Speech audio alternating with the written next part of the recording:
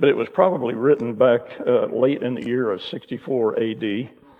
This was a few months after the burning of Rome, after Nero had Rome burned to the ground. And then Nero used Christians as a scapegoat for the fire, the destruction of people's property, the destruction of their lives. There was great bitterness and anger over it. And there was an anti-Semitic attitude at that time, which became an anti-Christian because these Christians had come from the Jewish faith.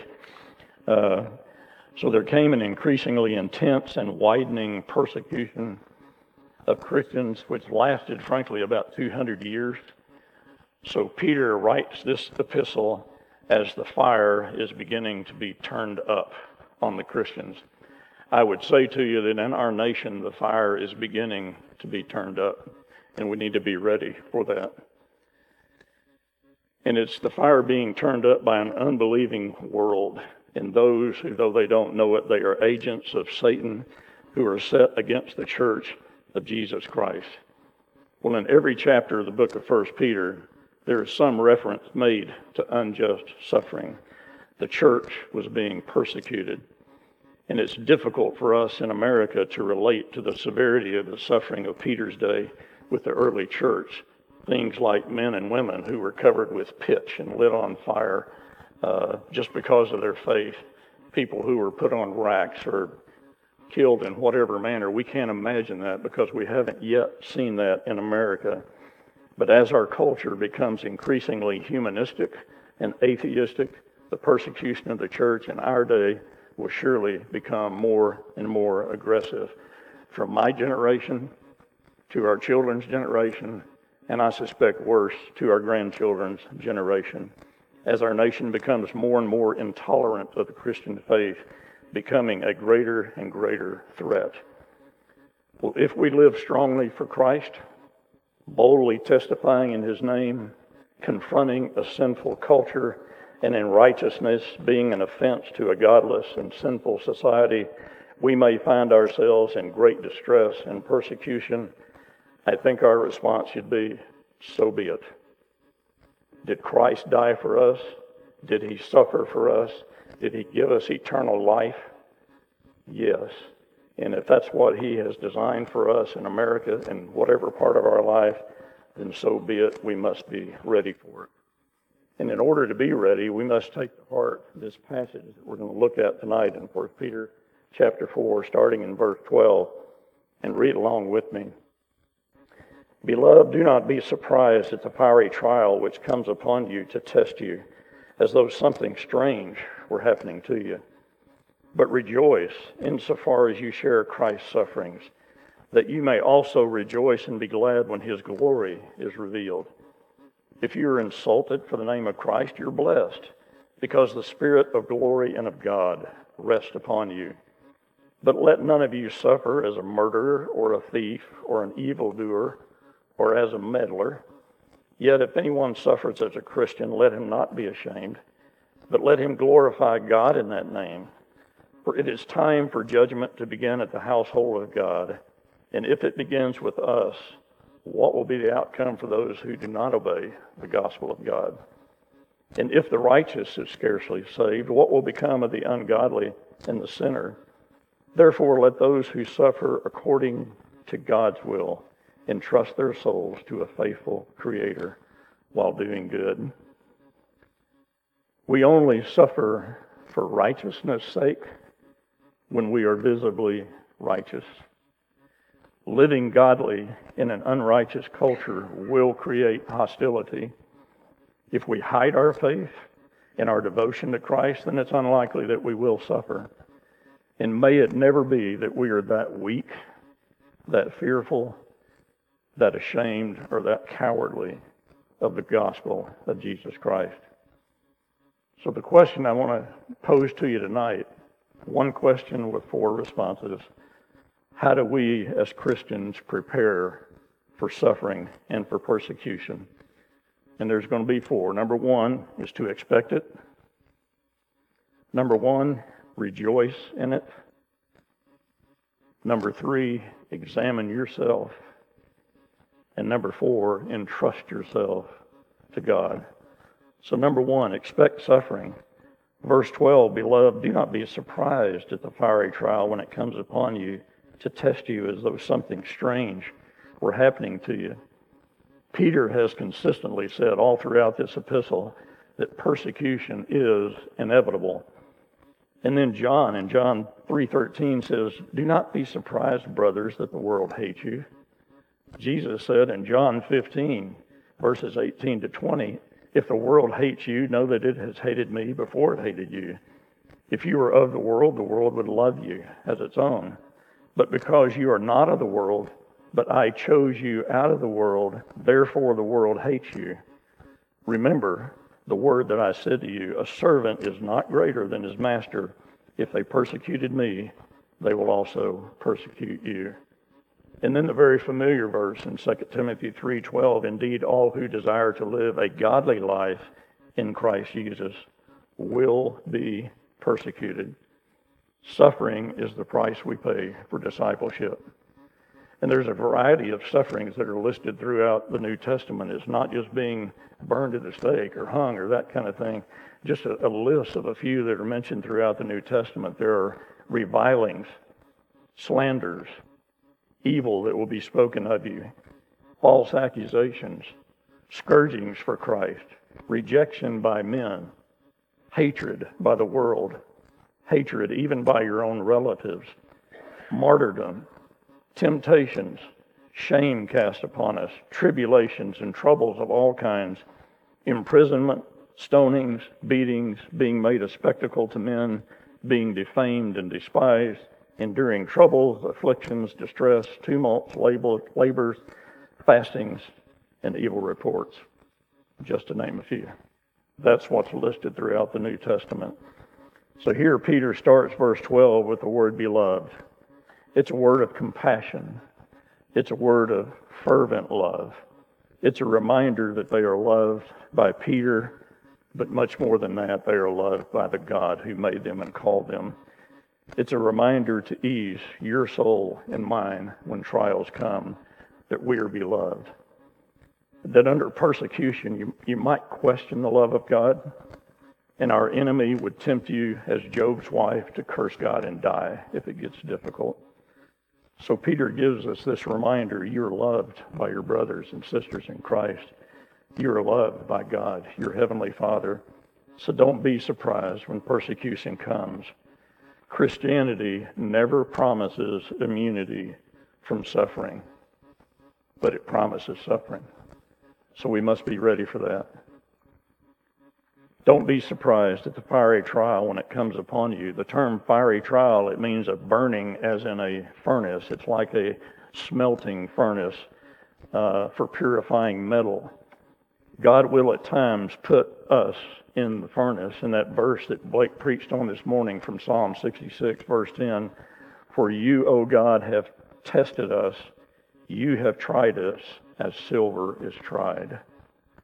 God allows you and I to be afflicted. In His sovereignty, He allows us to be persecuted and rejected as a purifying process. Back in 1 Peter chapter 1, verses 6 and 7, in this you rejoice, though now for a little while, if necessary, you have been grieved by various trials, so that the tested genuineness of your faith, more precious than gold that perishes, though it is tested by fire, may be found to result in praise and glory and honor at the revelation of Jesus Christ. Our trials prove the genuineness of our faith. It comes upon you to test you. It reveals who is genuine and who is a phony. It's like the seed that fell on stony ground, went into the shallow soil, and quickly a plant shoots up, but the roots can't go deep, and the sun comes out and burns the plant to a crisp, and it never bears fruit. That's like a person who hears the gospel. He has an emotional response, gives some outward appearance of belief, but because the soil of his heart has never been plowed, when tribulation comes, they're gone. Listen to this statement. The persecuted church is the pure church. The persecuted church is the pure church. So it comes for your testing. God working in you to prove for your testing, to purge you, to cleanse you, to purify you. And the phrase, as though something strange were happening to you, it really means to happen by chance. None of this is by chance. No, God allows it. God designs it for your testing and for your good, to conform you and I to the image of Christ, to be used in a dark world, to be light, to glorify Him, and to bring glory to His name. Persecution and suffering are not accidental. They are part of God's plan. They should be common to all Christians, and they are common to all faithful Christians. Expect it. And when it comes, it'll take away pride. It'll take away any illusion of self-control in your life. It will strip you, and it will make you totally dependent upon God. So number one, expect it. Number two, rejoice in your suffering. Look at verses 13 and 14. But rejoice insofar as you share Christ's sufferings, that you may also rejoice and be glad when His glory is revealed. If you're insulted for the name of Christ, you are blessed, because the Spirit of glory and of God rests upon you. That's a right response in the face of suffering. Back in Matthew chapter 5, in the Sermon on the Mount, at the end of the Beatitudes, it says, "Blessed are you when others revile you and persecute you and utter all kinds of evil against you falsely on my account. Rejoice and be glad, for your reward is great in heaven, for so they persecuted the prophets who were before you." So you're in good company if you're being persecuted for the name of Christ. And then the question is, what is our motivation for rejoicing? That seems counterintuitive that we should rejoice while suffering. Well, I think this passage gives us two things. We can rejoice because of what's ahead in the future, but we can also rejoice in the present. Rejoice so far as you share Christ's sufferings. Jesus suffered because He was righteous and because He spoke the truth. We don't share in His redemptive sufferings. What He did on the cross, He did. We don't share in that. We are saved because of Him, and only because of Him, and only because of what He did for us on the cross. That part of His sufferings we do not share in. So all that He endured for our sake, His atoning suffering, we don't take part in. But we do share in His suffering for the sake of righteousness, for saying what is right and living what is right and preaching the right message. So when we are persecuted, we share in the privilege of suffering for the sake of Christ's name. Count it a privilege if we suffer because of Him. In suffering as He suffered, His earthly suffering at the hands of persecuted sinners, those who are hostile and rejecting and mocking and unkind to you. It's a privilege to suffer for His name. I always enjoy reading this passage, although it's hard for me to understand how they did it. But Peter and the apostles in Acts chapter 5, and when they had called the apostles, they beat them and charged them not to speak in the name of Jesus and let them go. And here's what they did. Then they left the presence of the council, rejoicing that they were counted worthy to suffer dishonor for the name. May God give us grace to do that in whatever way that persecution comes.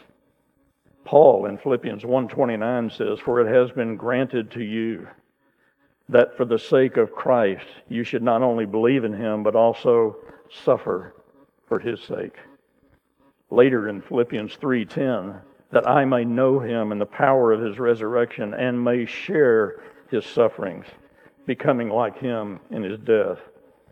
And in Colossians 1:24, "I rejoice in my sufferings for your sake, and in my flesh I share on behalf of His body in filling up that which is lacking in Christ's afflictions." He was eager to take the blows for Christ, who took the blows for Him. May we be also. Sinners will hate us because they hated Him. And we take persecution that they mean really for Christ. Back in verse 13 it says, rejoice insofar as you share Christ's sufferings, that you may also rejoice and be glad when his glory is revealed. There's going to be a future glory that will be revealed. And that's one reason we should rejoice when we suffer now. It's going to be at the second coming of Christ.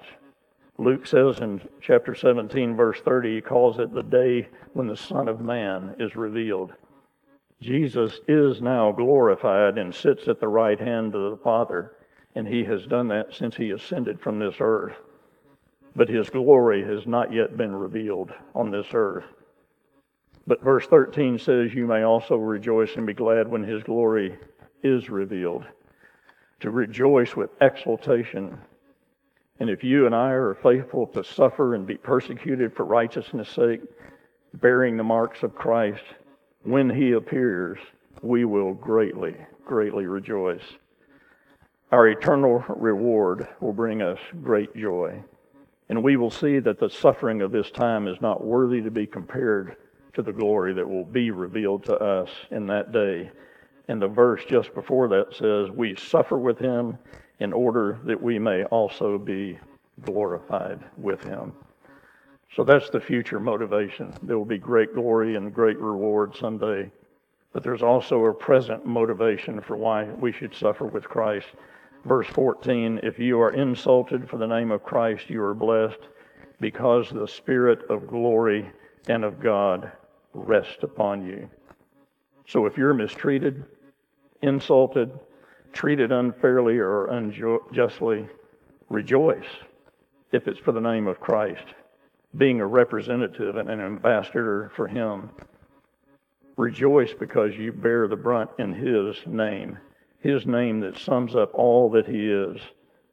That's why in Acts 5 they said they left the council rejoicing that they were counted worthy to suffer dishonor for the name of Jesus Christ, the one who every knee will bow before and every tongue will confess that he is Lord. Peter in Acts 4:12, for there is salvation in none other, for there is no other name under heaven given among men by which we must be saved. If you are insulted for the name of Christ, you are blessed. Well, let me ask you a question. Is that a feeling? No. It means that you are benefited when you suffer for the name of Christ, because the Spirit of glory and of God will rest upon you. In the hour of your greatest trial, there is great consolation. There is great support from heaven. You may think that you will not be able to bear it, but you will bear it, because the Spirit of God will come to you and will rest upon you. What does the word rest mean? It's a refreshing of your soul by the Spirit of God becoming your strength in the midst of suffering. When you are weak, then he can make you strong. The greatest picture of this I know in Scripture is the story about Stephen in Acts chapter 6 and 7. In Acts chapter 6, it said he was full of grace and power, and he was preaching and performing great signs and wonders. And the Spirit of God was upon him. He was accused of blasphemy. They drug him away and falsely witnessed against him. And in verse 15 of chapter 6 it says, and gazing at him, all who sat in the council saw his face was like the face of an angel.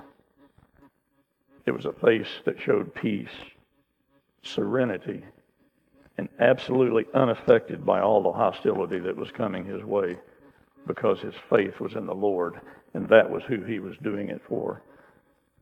And after he had spoken to them, they were so infuriated with him that they literally began to grind their teeth, the Bible says. But in chapter 7, verse 55, it says, but he, full of the Holy Spirit, gazed into heaven. He's being stoned at this point. Rocks are hitting him, about to put him to death. He gazed into heaven and saw the glory of God and Jesus standing at the right hand of God. The Spirit of glory came upon him, took over, and Stephen saw beyond the hostility to the glory of God. he saw Jesus standing at God's right hand. So while being stoned to death, what did he do? He called out, Lord Jesus, receive my spirit. And he also said, Lord, do not hold this sin against them. Sounds familiar. Father, into thy hand I commit my spirit. Father, forgive them, for they know not what they are doing. So expect suffering, rejoice in it. Number 3, examine yourself. Take a look at your suffering and ask, why am I suffering? Verse 15 says, but let none of you suffer as a murderer or a thief or an evildoer or as a meddler. Well, murder, that's pretty obvious. That's not a Christian thing to do. So we should suffer, but that's not in Christ's name. As a thief, pretty obvious. As an evildoer, that's pretty obvious. Evildoer is a word that just basically sums up all the other crimes that are not mentioned under being a murderer and a thief. But then it goes to number 4 as a meddler, or your version may say a troublesome meddler. This is someone who intrudes into things that really don't belong to them. They belong to someone else. It's kind of a you need to mind your own business kind of a thing. In 1 Thessalonians chapter 4, verse 11, it says, but we urge you, brothers, to aspire to live quietly and to mind your own affairs and to work with your hands as we instructed you. Don't be a troublemaker. Back off. Be quiet. Do your work. And Paul warns young women not to be idlers, going about from house to house and not only being idlers, but also gossips and busybodies, saying what they shouldn't say. That's in 1 Timothy chapter 5. Well, this also implies being a revolutionary in society, involved in disruptive activities, whether that be with the government or whether it's in your workplace, trying to force some situation that's not going to be that way. Maybe trying to make people live by your Christian standards when they are not Christians. And that may lead you to being persecuted, but it's not being persecuted for Christ's sake. So as a Christian, living in a non-Christian society, do your work, live a quiet life, exalt Jesus Christ, preach the gospel, but don't try to overturn the culture or the government. If you do, it's a disgrace and it dishonors the Lord. And you're not suffering for righteousness' sake, and you should be ashamed, and I should be ashamed if I ever do that. But if you're living a virtuous and godly life, working quietly with your hands and being faithful to do your task, being a noble citizen and not a disruptor, and you are persecuted for that life, then it is for righteousness' sake, and there's no need for you to be ashamed. That's why Paul says, I am not ashamed of the gospel of Jesus Christ, for it is the power of God unto salvation to everyone who believes. So examine yourself to see why you're suffering. Verse 16, yet if anyone suffers as a Christian, let him not be ashamed, but let him glorify God in that name. In the name as a Christian, in that name glorify God. So how do we prepare for suffering and for persecution? There's one more way, number 4. That's to entrust yourself to God. If you look in verse 17, for it is time for judgment to begin at the household of God. And if it begins with us, what will be the outcome for those who do not obey the gospel of God? And if the righteous is scarcely saved, what will become of the ungodly and the sinner? Therefore, let those who suffer according to God's will entrust their souls to a faithful Creator while doing good. If you and I suffer as a Christian, you should be joyful and praise God for the privilege of sharing in Christ's sufferings. Because the Spirit of glory rests upon you, and you are adding to the weight of your eternal reward. Your suffering is a reminder that the end is near. It's time to clean up the household of God. Verse 7 of 1 Peter 4 says, the end of all things is at hand. So it is time for judgment. We are in the last days, which began when Christ came to this earth. Our judgment began at the cross when our sins were judged in Christ. His judgment will end one day at the great white throne judgment.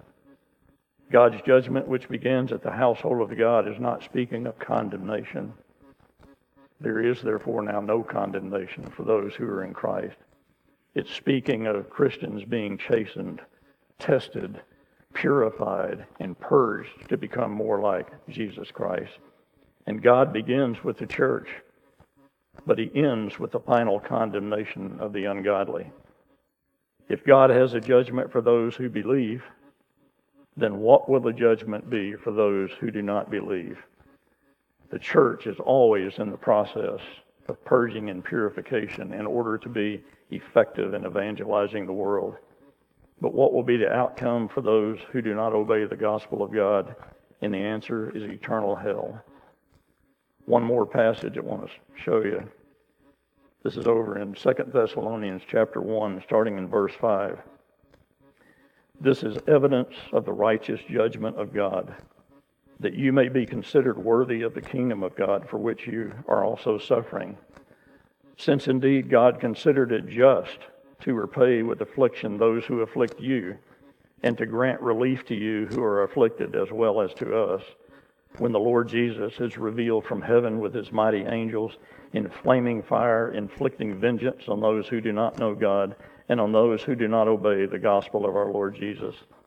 They will suffer the punishment of eternal destruction away from the presence of the Lord and from the glory of his might, when he comes on that day to be glorified with his saints and to be marveled at among all who have believed, because our testimony to you was believed.